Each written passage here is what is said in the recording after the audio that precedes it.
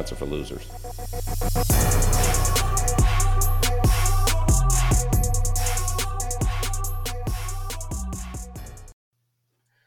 Welcome, everyone, to another great edition of Statistically Speaking. I'm your co-host, Kyle. With me always is the very lovely and talented Blinken Riley.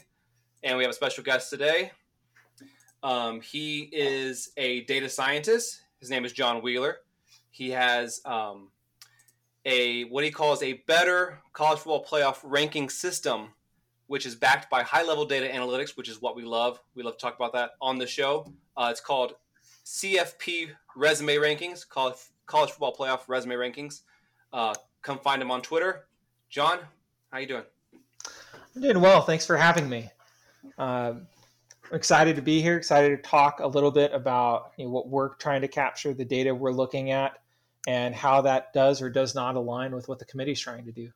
Yeah, I mean, we are right at the last little bit of having no college football playoff rankings. So based off of your system, where say if the playoff committee released rankings right now, who are your top 10 teams? Who are the four making it right now based on your system? So the committee has a lot to juggle whenever they put out rankings, and they will have a lot to weigh next week when their first rankings come out on Tuesday. But for now, they would be looking at fairly sparse data, given that we're just barely over halfway through the season. There would be a couple key data points, a couple of key games that they would lean on to understand where teams belong. And oftentimes this early in the process, what you hear the committee talk about is you'll hear them mention something like, well, based on the eye test, we thought this team they look very strong relative to their competition. Or you'll hear, early on, the committee loves to reference how many top 25 wins a team has, and they'll track that as the season progresses. Or they'll eventually get to where they perhaps mention how many bowl eligible teams you have beaten. And so they're always looking for ways to try to justify why they have done what they've done, but they don't ever really get into the data that drives their decision. They struggle to do that sometimes in an effective way, which is why you hear so much hate and feedback, negative feedback for the committee as they're trying to go through those explanations. But what they would be looking at this week, the number one is obvious and clear, not other than maybe Bill Connolly's S&P Plus. There's probably not a rating system in the country right now that doesn't have Georgia at number one. I think SP Plus had Ohio State in the top spot. But Georgia is playing very strong football. They'd be an easy choice at number one. They actually have both the strongest composite team strength rating and the strongest raw resume that we capture. So a lot of our data, the way we do rankings, we're looking to capture the eye test or how strong a team is. We're also looking to capture who did they beat, which those are the two things the committee leans on a lot. And for strength, we're not doing anything ourselves that's super unique. There are a lot of other people, some people who've been on this podcast who compile composite team strength ratings, metric consensus that I believe Andrew collects. There are a couple others. If I got that wrong, I apologize. But I know there are some who've been on, who've shared similar, composite rating systems. We do that as well. Collecting a lot of things that you know and love: SP Plus, FPI, Sagarin, Wolf, Wilson, DK, a whole host of things. Some things that fed the BCS that are very much just what the season's capturing. Some things that take into account all sorts of priors and additional information. And we blend it all together. We use an Olympic model, so we're throwing out highs and lows in terms of rating systems that come in. But it gives us a pretty good understanding because every one of the systems we use is opponent adjusted. So it doesn't matter who your opponents are, you can still capture how strong someone is. And it's kind of like when you look at, if you've ever heard of or seen the Massey rating system, where they take a bunch of different polls and they kind of compile those together and say, all right, here's the average poll rating that someone has. We do something similar, except for we normalize all of our data over and over and over again to a 1 to 100 scale, where 1 is like the strongest or the best value and 100 is the worst. And so it allows us to understand how much stronger Georgia at number one is than, say, Alabama, who is the second strongest team, or perhaps, Michigan or Ohio State or Cincinnati or any of those other teams. How much stronger is Georgia? And so we capture that in our composite team strength rating. It's normalized. We do the same thing with our raw resumes, which are captured by accounting for the resume value of beating the teams that you had on your schedule. So you beat a team and they have a known strength, and so that strength relates to the resume value you receive by beating them, with some adjustment for home, away, neutral site games. Georgia has the best raw resume in the country by a pretty large margin. Their resume value of 1, remember it's a 1 to 100 scale. Alabama is the second strongest raw resume, even with a loss, and their raw resume value is 12.1 on that scale. And that is a massive gap. That's the same gap back to Iowa at 7. The gap from Iowa at 7. I mean, you're just starting to jump incrementally, scales up to cover that gap. So there's just a huge swath. Georgia and then everyone else, it's not close. You might have heard me mention Alabama rating as the second strongest team. That's not a surprise, even with their loss. They've dominated a lot of good teams this year. And most of the rating systems have some kind of preseason bias or preseason projection, I should say. But as the season progresses, those projections are baked out of their strength ratings, which is how you see someone like Clemson drop from, I believe, 3rd or 4th in the preseason down to 23rd right now, because that, as their season of actual play, progresses, those preseason projections are baked out. So Alabama, even with some favor in the preseason, they still are comfortably number 2 as the second strongest team in the country, even with a loss. They also have the second strongest raw resume, but by a much smaller margin than where Georgia is relative to them. They are less than a point ahead of Oklahoma in the raw resume category. So Alabama right now, despite their loss, has the second strongest overall resume, but they do have the loss to Texas A&M. So you have to think about, how do you value wins and losses that are actually, games that are happening?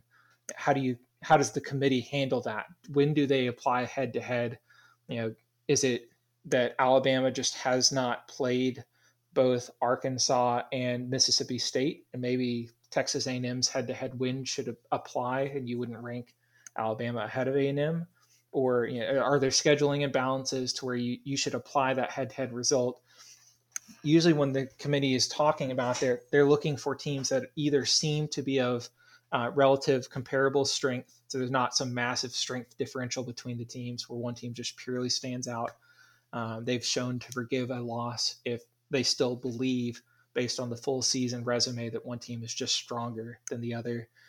They also will look at the overall body of work. Is the overall resume comparable? You saw that in their initial season with Baylor and TCU. Going into the last week, TCU at 3, Baylor at 6. And the narrative was that Baylor had not played Kansas State, a top 15 team, yet. And so the resumes were not yet comparable. And once they were comparable, then they applied the head-to-head result as a tiebreak. So Alabama is so far ahead of Texas A&M in terms of both team strength and overall resume that our data, the numbers, we put in logic to try to capture what the committee would do, and our logic frees Alabama up from that loss. They comfortably have the second strongest resume in the country. So it would not surprise us. Now, the committee doesn't like elevating a team with a loss so early. They might not put Alabama at 2, but if they put out rankings, they would certainly strongly consider putting Alabama in the 2 spot, even with a loss. They would be weighing Alabama, in our view, against not Cincinnati, the AP number 2 team, but against Michigan and Oklahoma, who have the number 3 and number 4 overall resumes at this point, respectively, both undefeated teams in Power 5 conferences. Michigan rates as the 4th strongest team in the country, Oklahoma the 6th strongest team. That's surprising for Michigan, given where they started the season out. their season opening strength rating was a 41.6, which means they were almost closer to being one of the worst teams than they were being one of the best with all things normalized. They were just very much a middle of the pack team. And you might not think that they have played a ton of really strong opponents over the course of the season. They did have a close game against Nebraska along the way. But again, all of our strength ratings are opponent adjusted. They account for who you play and how well you play. Some of them, you're really diving into the non-garbage time, so what doesn't happen at the end of the games to account for that. But Michigan has risen rapidly in the team strength rating, up all the way up to number 4 right now. And so Michigan and Oklahoma, the 4th and 6th strongest teams. Raw resume, Michigan has the 5th strongest raw resume. Again, you might not think that because it doesn't seem like they've had a big prime time or a big, key matchup along the course of the season. But they have played a lot of games that have decent resume value, games where other ranked teams have lost. Their game against Wisconsin, everyone laughs at Wisconsin for falling on their face and not being able to play offense for the first half of the season. But Wisconsin's 3 losses suddenly to Penn State in a really tight game. Penn State's not bad, even with their 9 overtime loss to Illinois. Then they also have a loss to Michigan, undefeated, and Notre Dame, a top 10 team. So maybe they're not as bad as people thought. Again, you just can't buy into the narratives. You have to reevaluate the season week after week, which is what the committee does. That game on the road has value. The game on the road against Nebraska has value. Nebraska really struggling this season, it would seem, but the rating systems love them. 35th strongest team. They've struggled to put away a couple of games that they absolutely could have won. One against Michigan State, I believe. So there is some value in Michigan's overall resume being 7-0, not having an FCS game on the schedule, which gives you no value at all. It's not world beating resume, but it's not bad either. They beat Western Michigan, who for the face planting they've done in the last couple of weeks. They beat Pitt, not a bad team. It still gives you some value. Michigan, they have a decent overall resume. Oklahoma, the 3rd strongest overall resume, right behind Alabama. A lot of value in the mid tier of the Big 12. They've got the win over Texas. Don't forget that nail biter on Saturday. That's true. Come on, man. So the poor showing for Oklahoma against Kansas, those types of games, whether it's Kansas, whether it's early season against Tulane, those are some of the results that have devalued Oklahoma's team strength rating from where it was early in the season. As ratings adjust to how well you play, Oklahoma started the season with a rating value of 10.6, and their current rating value for strength is 18.9. So there has been devaluation to their strength, but that's still good enough for the 6th strongest team in the country. Some of that devaluation is because Georgia has just elevated what it means. They've changed the nature of the 1 to 100 scale by playing so well as the number 1 team. So like the playoff committee, they have like the eye test, and you're saying your system doesn't have any sort of eye test or anything. It's all just numbers, right? Yeah, there's no manual input into the process to capture any of the resume data itself. The eye test perhaps is mimicked in the fact that we are capturing opponent adjusted team strength ratings. Mm-hmm. When you look at teams that play and you're like, man, Ohio State is just, destroying, over the last 3 or 4 weeks, whoever they play. Well, they're playing chump change teams. Right. And those rating systems will account for the fact that they are playing chump teams or teams that are statistically, not to call them chump teams or to insult any of the Ohio State opponents over the last few weeks, but they are not as strong as some of the teams that other major contenders have played.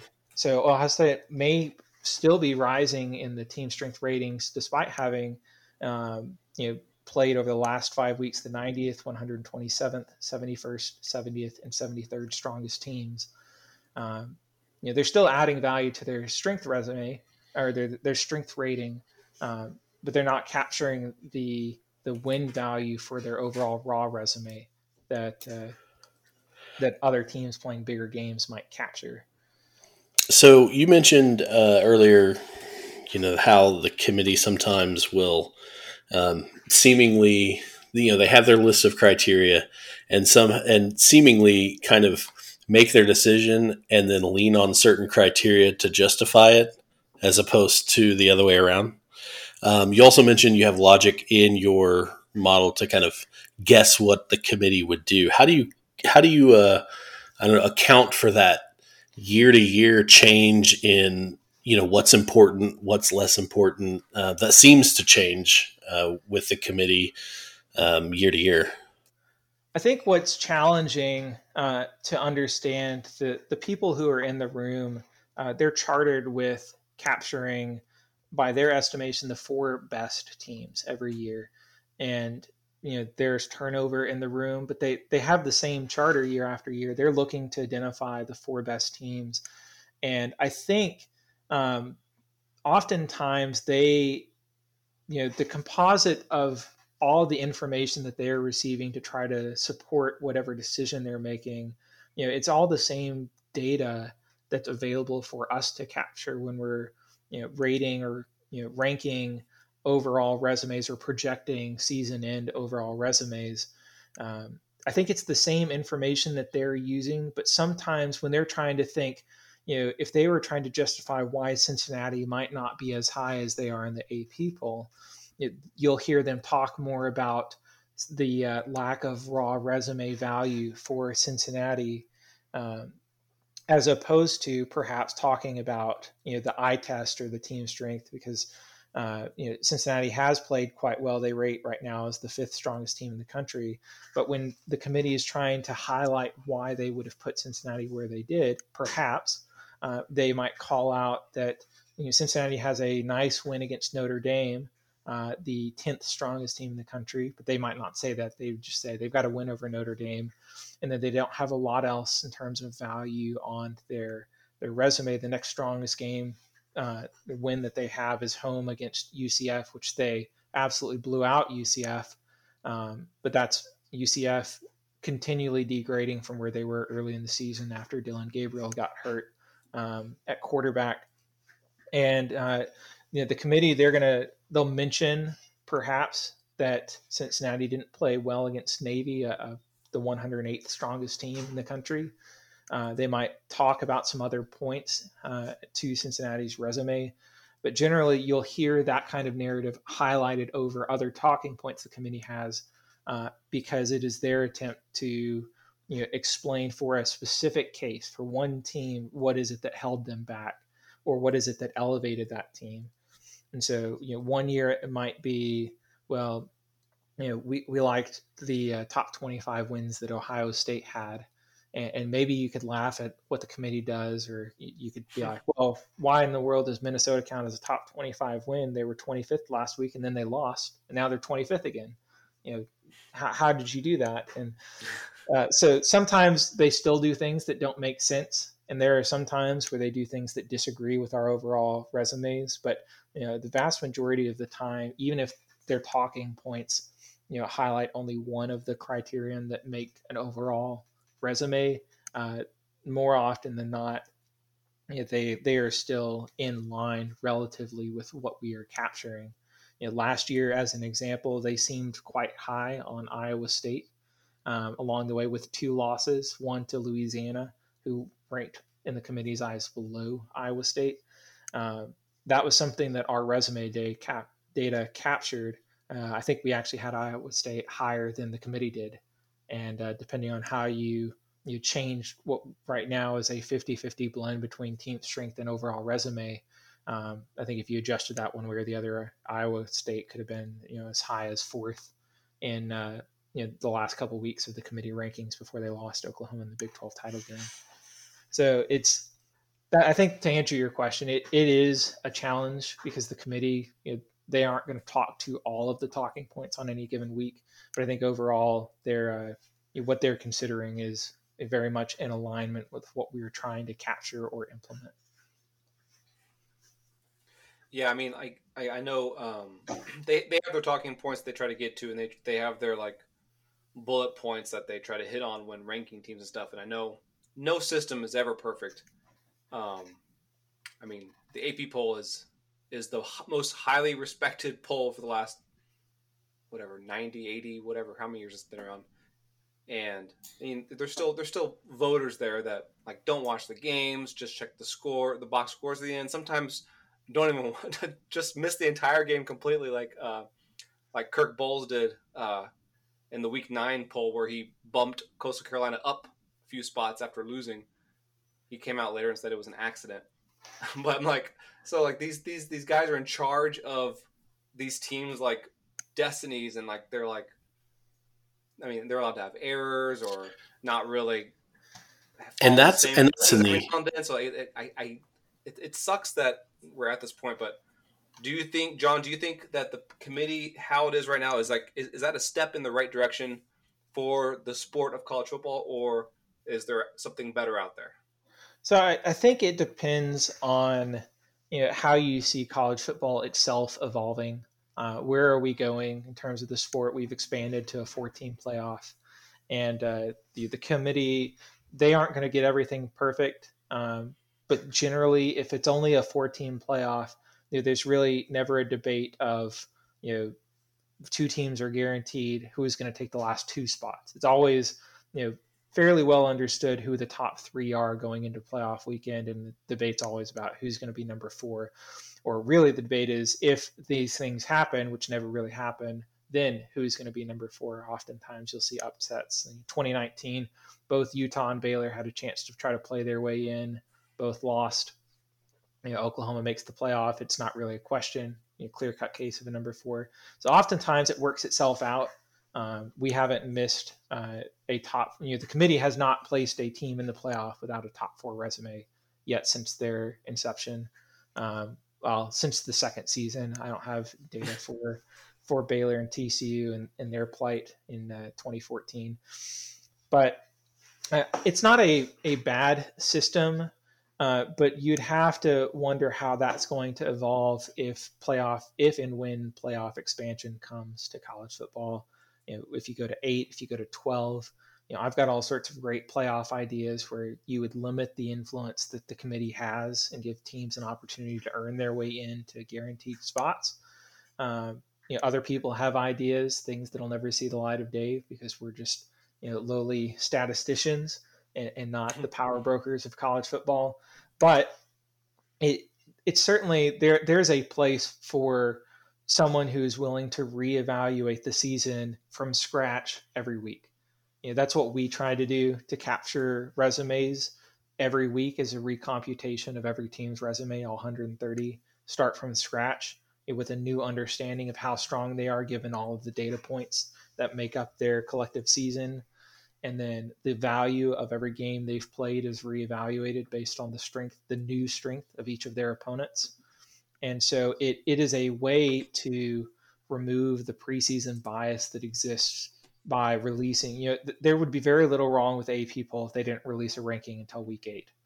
But the fact that they start from season, from preseason, it's week 0, week 1, and they just start stepping through rankings, there are all sorts of weird things that happen. Iowa making it to number 2 in the country is a product of Iowa beating a ranked Indiana team that right now has, I think, 2 wins on the season. Then they beat a ranked Wisconsin team, which I think that's right. I'll have to go remember their exact schedule, but they beat a couple of teams that seem to have underperformed. They beat Iowa State on the road, which Iowa State was not playing. Well, they haven't played Wisconsin yet. That's their next game. It's getting crossed up there. So they beat Indiana, a ranked team who now has 2 wins. They beat Iowa State on the road. That is a good win. But until this last week when Iowa State beat Oklahoma State, that was an unranked team. Iowa State we still have as the 12th strongest or 11th strongest team in the country. So certainly not a bad win. There's good value there.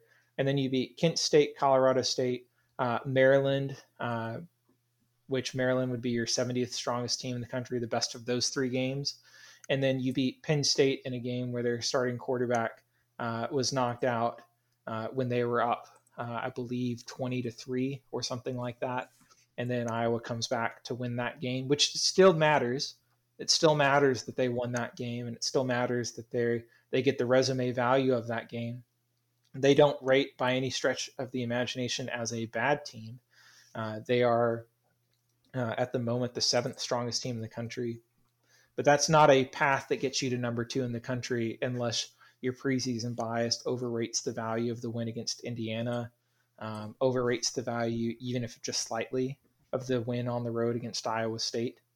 And then you just start elevating yourself, and then you get to the point where you don't move down unless you lose.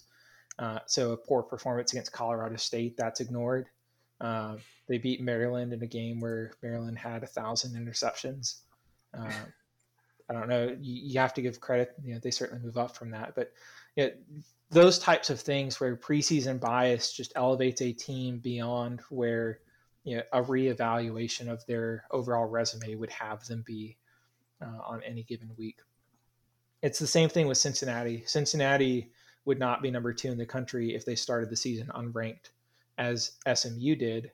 And they would be higher than SMU because the win over Notre Dame is big, but they would probably be somewhere around number 9 in the country, where we have them this week based on their current year-to-date resume, which is very close to number 8, Michigan State, undefeated, number 7 and 6 and 5, all teams with a loss.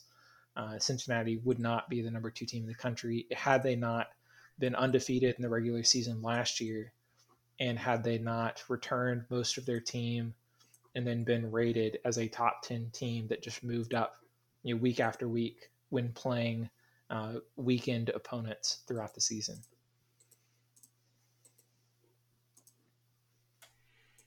Man. So what is your, I already know this answer. You're a 4-team playoff guy, right? No, I am very opposed to the 4-team playoff, and I'll tell you why. I am pro any system where 130 teams playing FBS football can enter the season and think to themselves, we can win every game we play, and if we win every game we play at the end of the year, we will be national champions. This is the only football sport out of any division, any level, where you can enter a season and think it doesn't matter what we do, we have no chance to win a national championship. This is the only level where that exists. And, I personally am pro a system that creates a chance for 130 teams to play for a title. And you see that in basketball. Totally agree. Oftentimes, you might think, well, maybe the tournament's just too big. Bob Huggins, I think, of West Virginia, mentioned that the top team should break away and make their own tournament. I think that's a terrible idea, because even if Abilene Christian comes into the tournament and thinks we have no chance to win the title, they can still absolutely stun the Texas Longhorns in the first round. Out of all the examples over the years, why that one? Fresh on my mind. So I think even if, let's say, UTSA runs the table and there's a system where they go in the playoffs and they lose by 30 points to someone that you thought shouldn't have been in the playoffs to start with in a 14 playoff, I say, who cares? I mean, the sport is about, there's so many regional fan bases that would be more passionate about their team over the course of the season if they had a chance to play for a title. And maybe it stays at 4 and you do other things to create space for a group of 5 team, but it's just highly unlikely at that number. I'm a proponent of, my ideal solution is a 12-team playoff where your top 4 teams get a bye. The second 4 teams get to host a game, and in each round you get to pick your opponent. So there are 12 teams. You create some kind of auto bid system. Maybe it's if you're a top 20 team and you're unbeaten, you get in auto bid or whatever, or some threshold, conference champion above number 15 in the country or number 20 or something, you're in. create some way to where an unbeaten team from a group of 5 league can guarantee that they get in somehow. But then you do all the things that you would want to do to give advantages to the teams you thought deserved to be there. The team that's 5th in the country having to play a first round game, if they thought that the team that was 10th in the country was just way overrated, the committee shouldn't have to pit them up against the 12th team if they thought they were a much worse matchup. Give them a chance to pick their opponent. Create a spectacle out of it, make it fun, and then turn around and do it again for the top 8 games where you have the 4 winners. If the 12 seed beats the 5 seed and the 1 seed thinks, well, that's just going to be an easy game. They're the 12 seed. They suck. They're terrible. We'll pick them as our opponent. And I'm a fan of doing things that make it fun. And I think totally a lot of people think you would devalue the regular season by expanding the playoff. That's a big point. All of these games matter right now. And to some extent they do. But you can everyone says that their team plays FCS schools during the season, so they can shush about that. So if you decided you were going to expand the playoff, but you wanted to keep the value of the regular season, you can create incentive structures within the playoff to where it still matters that you made it to the top 4. There's a bye. There's the ability to pick your opponent for the top seed and the 2nd seed. That matters. If you get to decide which of these 4 teams is the best matchup for us, that's valuable. That's value add to being a top team. Or if you're trying to get to be in the top 12, but it's playing your way into the top 8, so you get to host a game in the first round. I know some of the proposed solutions had all those games at neutral sites. I think that's a terrible idea. Create some advantage in the playoff so that way you don't lose the value of the regular season along the way. So that's my thought. I'd love to see something like that. Just create a chance, create a path, and we'll all get to celebrate together and root together when a UTSA shocks the world and upsets, 11-2 Iowa in the first round of the playoffs, and we'll celebrate, have fun together. But the current system will never see that. Right. Yeah. These games matter. Well, that's true for an Alabama. Right. It's not true for a UTSA. The games don't matter because they're never going to get in. They're never going to get right now. They don't have a path to get to the playoff, so their games don't matter. If you expanded it and let everybody, like you're saying, you start the season and you can tell yourself if you win every single game, you're going to win a championship. Then the games matter. Yeah, the only way UTSA has a path with this current system is if there are 3 non-conference games. They play Alabama, Georgia, and Ohio State in their 3 non-conference games. That's the only way, and they have to win them all.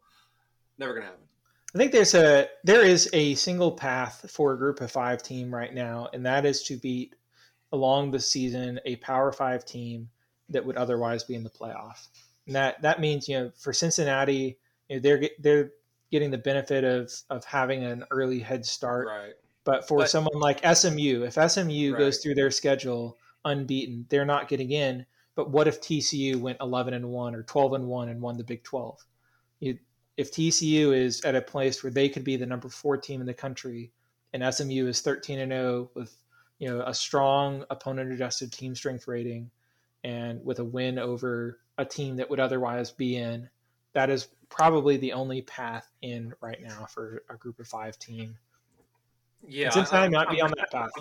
I'm kind of bummed for Cincinnati because, they started ranked high. They started at number 8 in the preseason poll, kept winning, going down, down, down, and they wasted their top 10 win against Notre Dame in week 4. Why couldn't that have been like in November where Notre Dame's gotten down to the top 5 just based on people losing in front of them based on their easy schedule, and then Cincinnati would be a top 5 team. It would have been much better for Cincinnati. Same game, same win, but it just sucks that that happened so early. Yeah, they're not going. The playoff committee's not going to remember it or care. Yeah, that's one of the things I dislike about the way the committee does things right now. They seem to value late season results more so than early season results, and it in a way devalues the games that were played early in the season. For instance, if and when the committee places Ohio State ahead of Oregon when they have the same record, and that is unlikely to change as the season progresses. Oregon projected to win every game left on their schedule and finish 12-1. It devalues the game. Whereas if Oregon beat Ohio State in Week 12, it doesn't matter how bad Oregon was before that game; they're going to jump up ahead of Ohio State. I think there is some devaluation. Now, we, in our end of year projected rankings, we have 10-2 Ohio State at 6 and 12-1 Oregon at 10. And that's not because I'm not a fan of applying head-to-head results, because I absolutely am.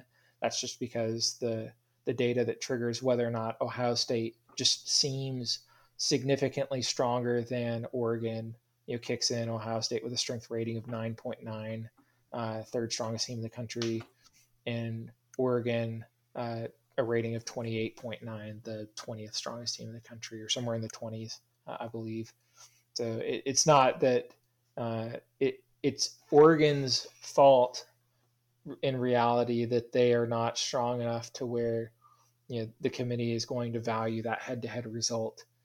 But the fact that if that game happened in the latter weeks of the season, it wouldn't matter, bothers me a little bit. Just that the committee criterion just is not quite as consistent throughout the course of the year as I wish it were.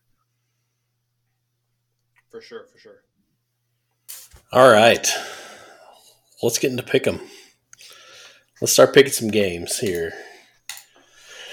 So we've got some big games. I think some pretty interesting games on our 10-game slate here. First off, which I think is probably the biggest game as far as implications for playoff and all that, is probably Michigan State. What do y'all think about this game? I mean, if you would have told me at the beginning of the season, hey, when Michigan plays Michigan State, it's going to be like a top 10 matchup, I'd be like, yeah, right. Michigan's playing great. Michigan State's playing great. Michigan is number 6, undefeated. I mean, technically, they haven't really played anyone, really. I think Michigan State will be their first ranked team they've played. Michigan State has a little bit better of a resume. They beat Miami, but, Miami's just Miami. They shouldn't have been ranked. That's preseason bias right there. So, really, they're very similar. I think this will be a classic Big Ten matchup. It's at Michigan State, so I think the Spartans can pull it off, and I think the Harbaugh derailment train will just start going into high gear after this Saturday. They've gotten by with a 7-0 record, but I think the rest of their season they got Michigan State, Penn State, Ohio State. All the ranked state schools, they still have to play. So I just don't see them getting through those unscathed. And I think Michigan State will be the first one that tests them and shows their weaknesses. And I think the Wolverines are sent home crying. So give me Michigan State on this one. SP Plus has Michigan as a 3.5-point favorite. And, you go back to, I would go and look at, Harbaugh in, hit one of his big raps is can't win the rivalry games, right? Or can't win against Ohio State. This is a rivalry game that he's been able to win. So I'm actually going to take Michigan State, go with the favorite here. Michigan, go with the favorite. Michigan, sorry. In East Lansing. So this is an interesting matchup insofar as it's two of the teams that have risen the most from preseason projections to where they are right now. From a team strength rating perspective, of the top 15 teams in the country, these are amongst the top improvers. Michigan, going from a rating of 41.6 up to 12.9. They're the 4th strongest team in the country. Michigan State was below average in that their preseason rating was 55.3. They were closer to being the worst team in the country than the best team in the country. They're now up to 12th strongest in the country with a rating of 23.7 from our composite team strength rating. So it's not a clear cut game. I think the margin is a little stronger than what S&P Plus projects in terms of where that line ought to be. It's about the difference of, let's say, Texas, a team we know, they can fall on their face in the fourth quarter, but they're still not a bad team. It'd be about the same as Texas going on the road at Liberty to play a game, and you probably wouldn't question as much, or you'd feel a lot stronger about the Longhorns in that game than maybe you feel about Michigan over Michigan State in this one, because they're both undefeated. At this rate, Michigan has been improving over the last handful of weeks from a strength rating perspective, but so has Michigan. I think Michigan, if they continue to improve as they have, if they show the strength that they have shown over the rest of the season, I think they will cover any spread put on this game. They are a favored team, and right now they are our projected number 2 seed in the playoffs with a 13-0 projection. They may fall on their face against Michigan State and lose. They might lose 3 or 4 games the rest of the year, as they have been known to do once they finally seem like they're on the precipice of greatness. But at the moment, wins over Ohio State, Iowa in the Big Ten title game, and this week Michigan State seem in the cards for Michigan. So we'll take Michigan as a winner this week. All right, next up, let's stay in the Big Ten. Let's go Penn State, Ohio State.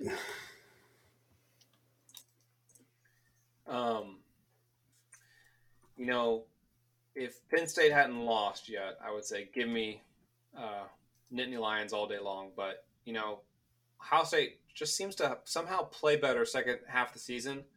So I just don't see this being as difficult for them. It's in Columbus. I think Ohio State's gonna pull this one off. So that's all I gotta say. So SP Plus has this as the largest margin of all the 10 games that we're gonna pick. I tend to agree with him. I think Penn State is. I think they're getting their quarterback back, but I don't think that's going to be enough. I think Ohio State is going to roll in this one. Yeah, I think I agree with that. Penn State, there were weeks in our projections where we had this as one of the closest games of the week. Coming in, there was a time where Penn State rated as a stronger team than Ohio State. But the poor performance against Iowa, stacked right on top of their now very poor performance against Illinois, really hurt their team strength rating. They've got one of the worst resumes in the country right now for what we still have as a top 25 team. If you think back to their resume, the win against Auburn at home, Auburn has shown some strength. They're still not a bad team. But that was a game certainly within margin of the home field advantage for Penn State. They've got what would be a nice win over Wisconsin again early in the season when Wisconsin didn't know how to play offense.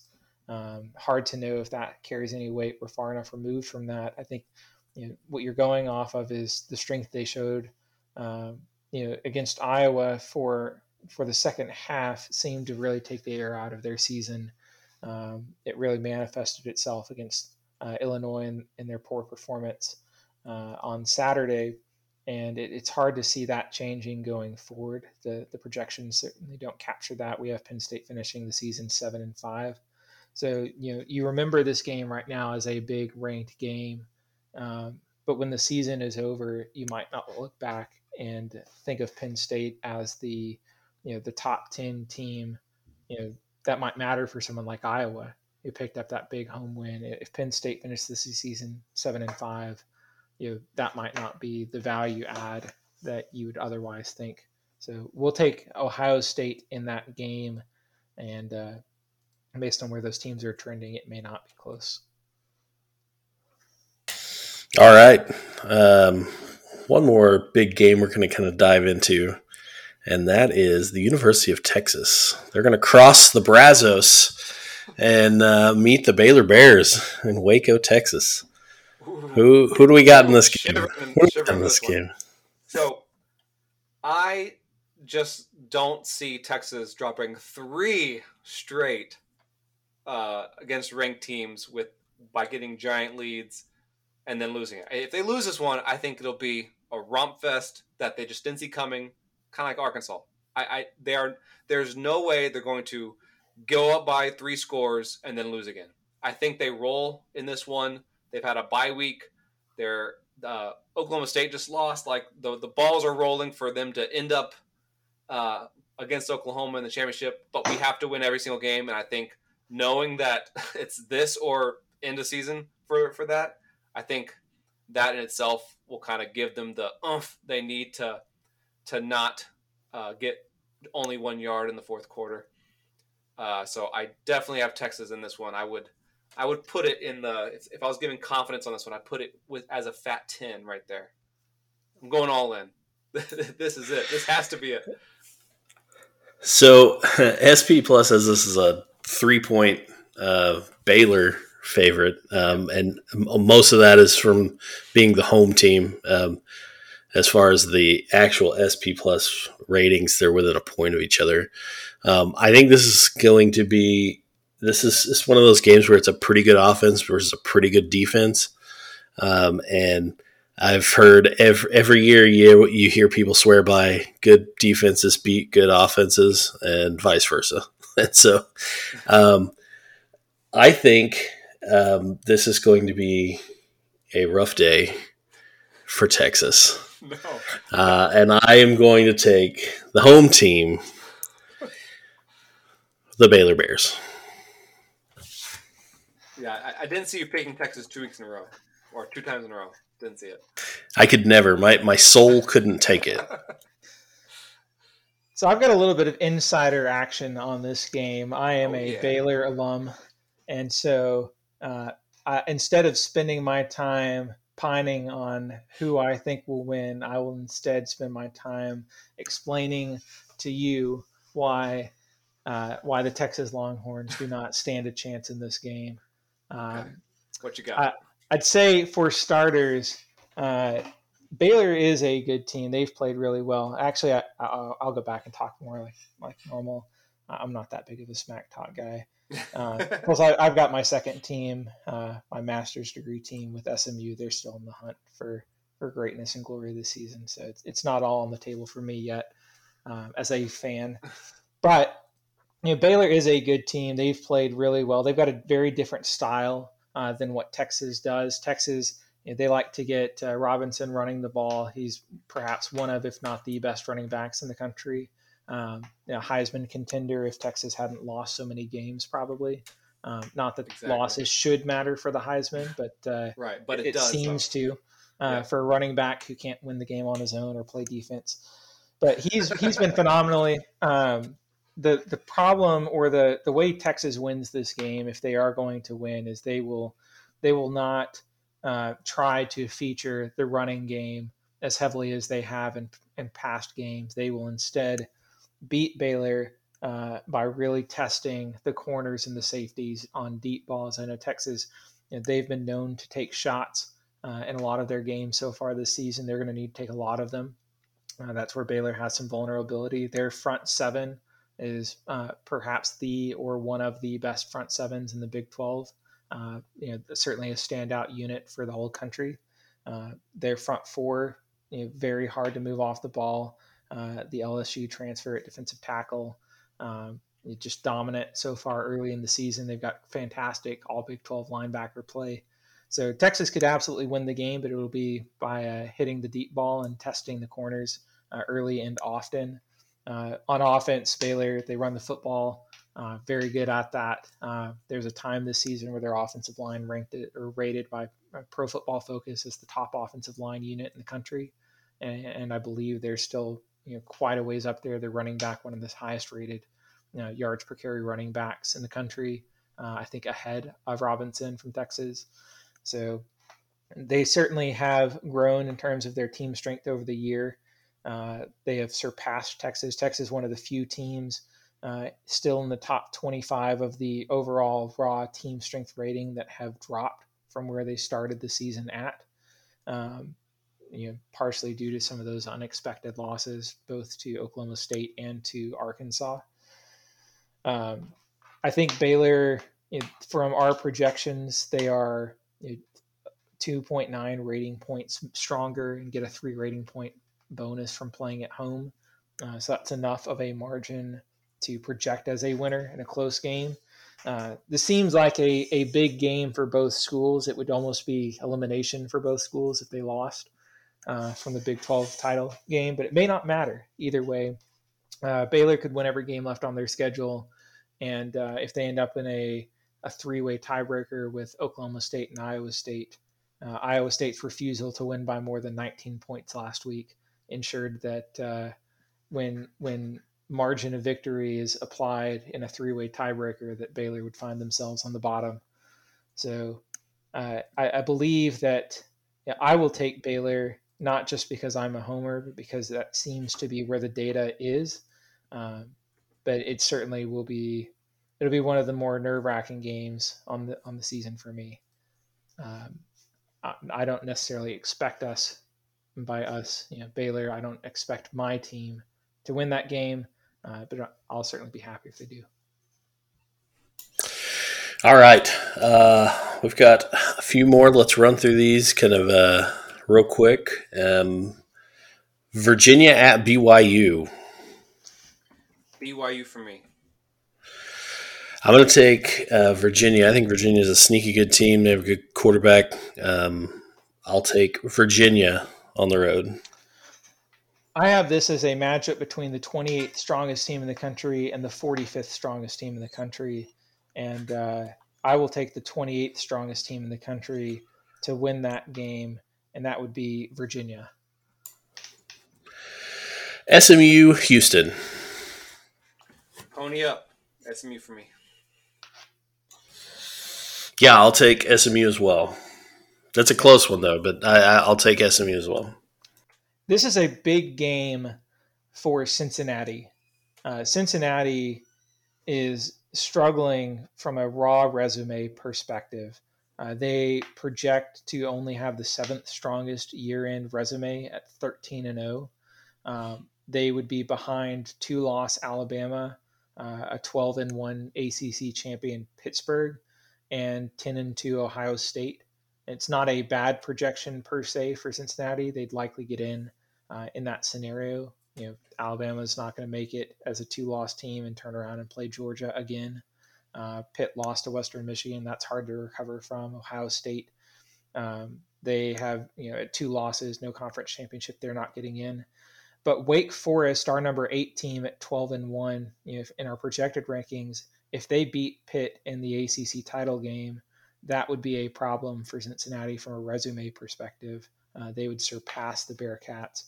And so Cincinnati needs all of the raw resume value they can get. And this year, that would mean getting to play SMU twice as opposed to playing SMU in the regular season and then playing Houston in the ACC conference championship game, or AAC, I should say, conference championship game. It would be more valuable to Cincinnati if SMU wins this game between the 2nd and 3rd contenders from the AAC. And I believe they will win the game. So I'll take SMU in this one. All right, next, Ole Miss at Auburn. I think Ole Miss. Yeah, I think actually SP Plus has Auburn as a slim favorite in this game. I don't buy it. I think this is Old Bill's famously never disappearing priors propping up an Auburn team and kind of undervaluing an Ole Miss. So give me Ole Miss to win this one. Yeah, I've got Ole Miss as well winning this game. I have Ole Miss finishing the season at 11-1, projecting to win each of their remaining games. It's the rare case of an SEC West 1-loss team not really being in the playoff picture. And that is a byproduct of not getting any value in their cross-divisional games in the SEC, not getting a ton in non-conference. And that's pretty much it. I mean, they rate as the 9th strongest team in the country, normally in the SEC West, finishing with only one loss to Alabama. There's enough resume value for the 9th strongest team in the country to find themselves, after all the data is normalized, somewhere between 5 and 7 in the end of year projections, which means they have a shot. They'll be in the conversation for the 4 spot. But we don't see Ole Miss making it that far without a lot of upsets ahead of them. I will take them to beat Auburn in this game, though. All right, next, Kentucky at Mississippi State. Kentucky all day. I'm going to go with the Pirate himself. I'm going to go with Mississippi State to win this one at home. This is an interesting game insofar as Kentucky is the other SEC team that we currently project to go 11-1 and also not have a chance to make the playoff or even be in the conversation. Where Ole Miss, we projected to come in at 12th in the country at 11-1. A note: we don't project upsets, so they happen. Teams will drop down when upsets happen. But for now, 11-1 gets Ole Miss only to 12. 11-1 Kentucky would be at 17 behind 9-4 Iowa State from the Big 12, and that is again a testament to the lack of value in their cross-divisional games. Mississippi State being one of those lack of value games for Kentucky. They have a nice win against Florida. Florida has dropped some in the team strength ratings after taking a second loss. We have Kentucky winning this game. They're the 22nd strongest team, Mississippi State the 48th strongest team. They should be a comfortable favorite and project to win the game. We'll take them in this game. It's just a shame for Kentucky that another SEC team projecting to finish 11-1 may not find themselves in the conversation like they would like to be. Iowa at Wisconsin.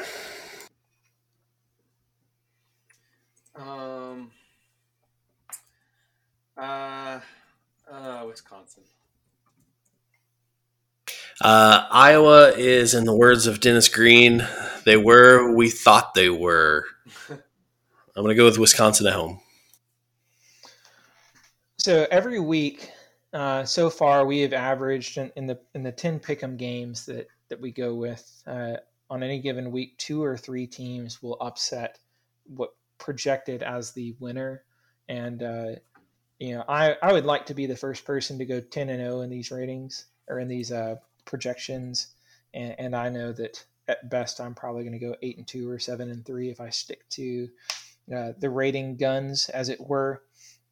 I think Iowa, they are not as good as would seem. Their offense seems incapable of producing scores and volumes. Wisconsin has improved from where they were at earlier this season from an offensive perspective. If they have solved their offensive woes of the early season, I think Wisconsin rolls in this game.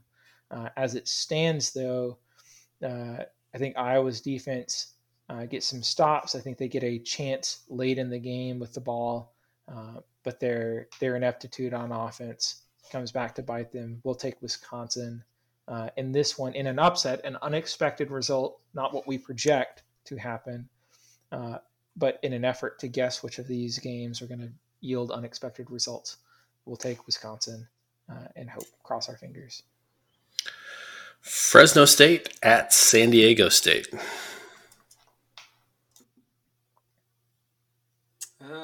San Diego State. I think this the total on this is low.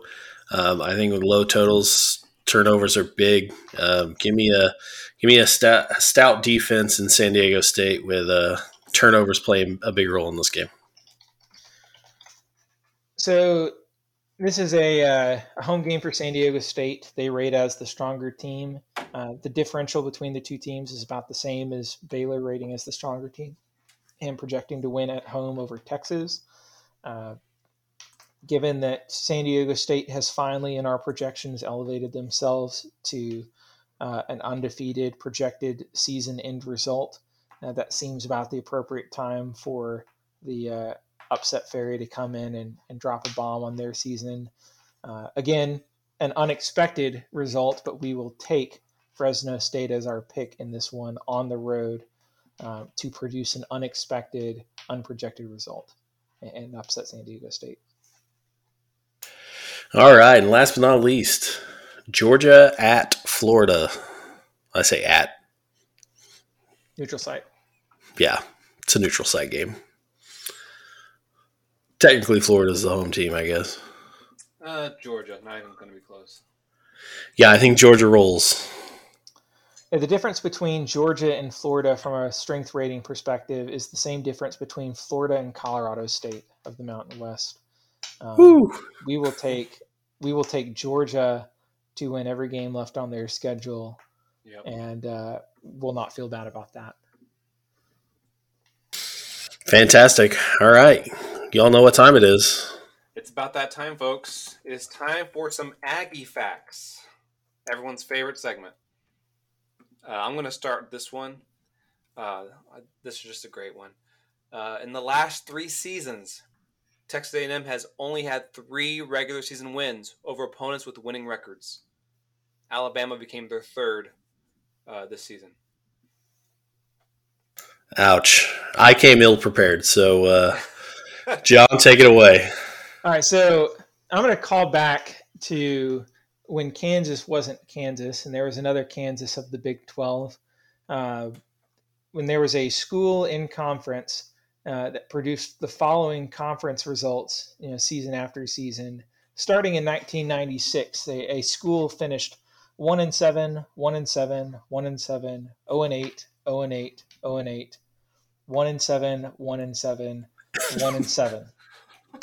That school was Baylor, which was my alma mater. And when I showed up to campus in 2011, that was the first season where Baylor, that was Robert Griffin's Heisman season. It was one of the seasons with great, unbelievable wins, storming the field, fantastic results. One of the most exciting seasons with lots of exciting games that Baylor had seen in a long time.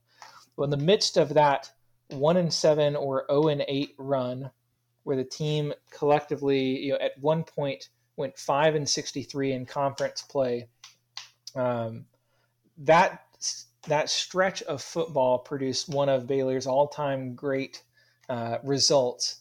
And that was in 2004, fresh off of a 5-63 run in conference play at home against the 6-1, 16th ranked team in the country, the Texas A&M Aggies.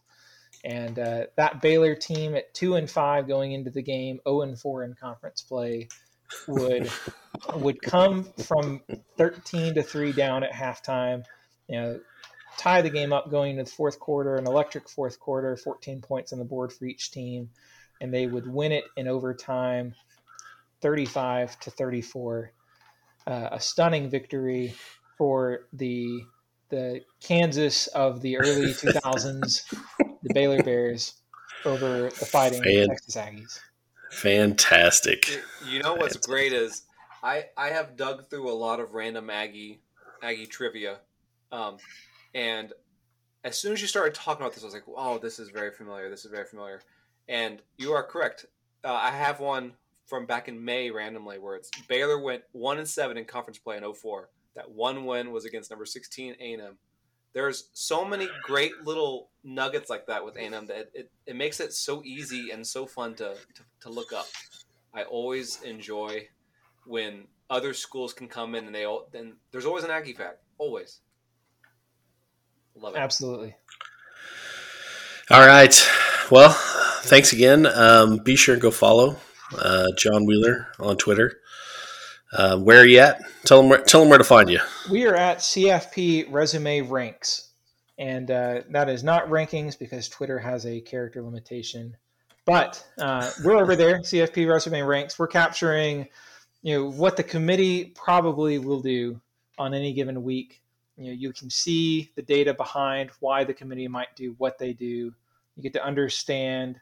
You'll have the data available, so whenever they make mistakes or do horrible things, you can appropriately call them out for their trash rankings week in and week out.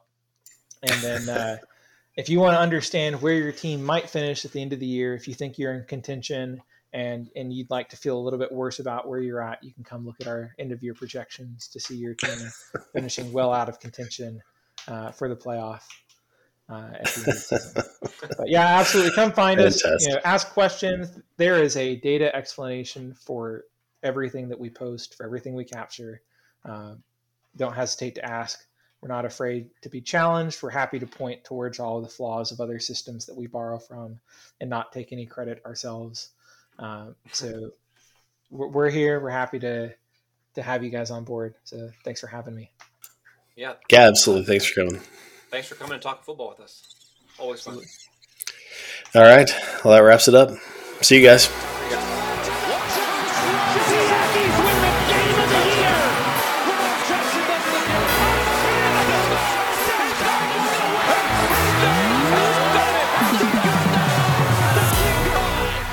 Stats are for losers.